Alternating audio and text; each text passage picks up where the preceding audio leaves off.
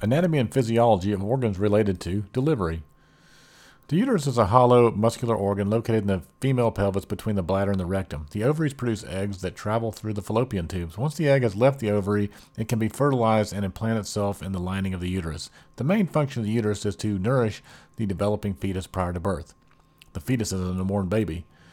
In humans, an unborn baby that develops and grows inside the uterus womb, the fetal period begins 8 weeks after fertilization of the egg by a sperm and ends at the time of birth. Gestation, the period of time between conception and birth when a baby grows and develops inside the mother's womb. Because it's impossible to know exactly when conception occurs, gestational age is measured from the first day of the mother's last menstrual cycle to the current date. It is measured in weeks. This means that during weeks 1 and 2 of pregnancy, a woman is not yet pregnant. This is when her body is preparing for a baby. A normal gestation lasts anywhere between 37 to 42 weeks. The fetus is attached to the mother through the placenta. The placenta is a large organ that develops during pregnancy. It's attached to the wall of the uterus, usually on the top or side. The umbilical cord connects the placenta to the fetus. The blood from the mother passes through the placenta, filtering oxygen, glucose, and other nutrients to the baby via the umbilical cord.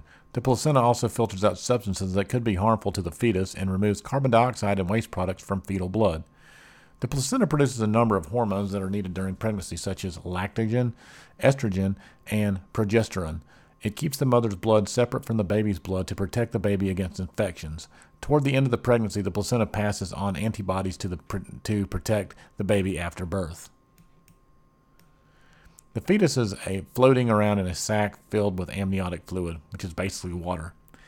While in the womb, the baby floats in amniotic fluid. The amniotic fluid is contained in a sac called the amniotic sac. The amount of amniotic fluid is greatest at about 34 weeks gestation and into the pregnancy when it averages about 800 milliliters. About 600 milliliters of amniotic fluid that surrounds the baby at full term gestation, that's 40 weeks. The amniotic fluid consistently moves, circulates as the baby swallows and inhales the fluid and then releases it. The amniotic fluid helps developing the baby to move around the womb, which allows for proper bone growth, the lungs to develop properly, prevents pressure on the umbilical cord, keeps a constant temperature around the baby, protecting from heat loss, and protect the baby from outside injury by cushioning sudden blows and movements.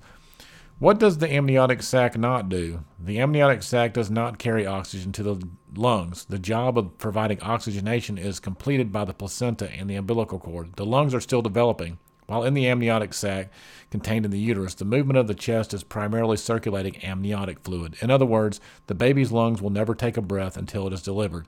The pulmonary circulatory system of the fetus bypasses the lungs through the ductus arteriosus. What this means is that the blood intended for the pulmonary respiration will not reach the lungs until the fetus is delivered. When the fetus is delivered, it is squeezed to the birth canal like toothpaste. The birth canal is a muscular canal that goes from the uterus to the outside of the body. The birth canal is comprised of the uterus, cervix, vagina, all of which are muscular enough to contract with impressive strength, commonly referred to as contractions.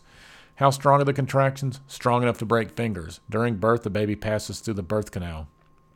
What must be happening to the fetus as it progresses through the birth canal? The fetus is being compressed to 1/2 of its normal width. The fetus survives this intense pressure by being flexible. Fetal bones, including the skull, are bendable and can be compressed without causing damage to the fetus. In order to squeeze the fetus through the narrow corridor of the birth canal, parts of the birth canal become wider.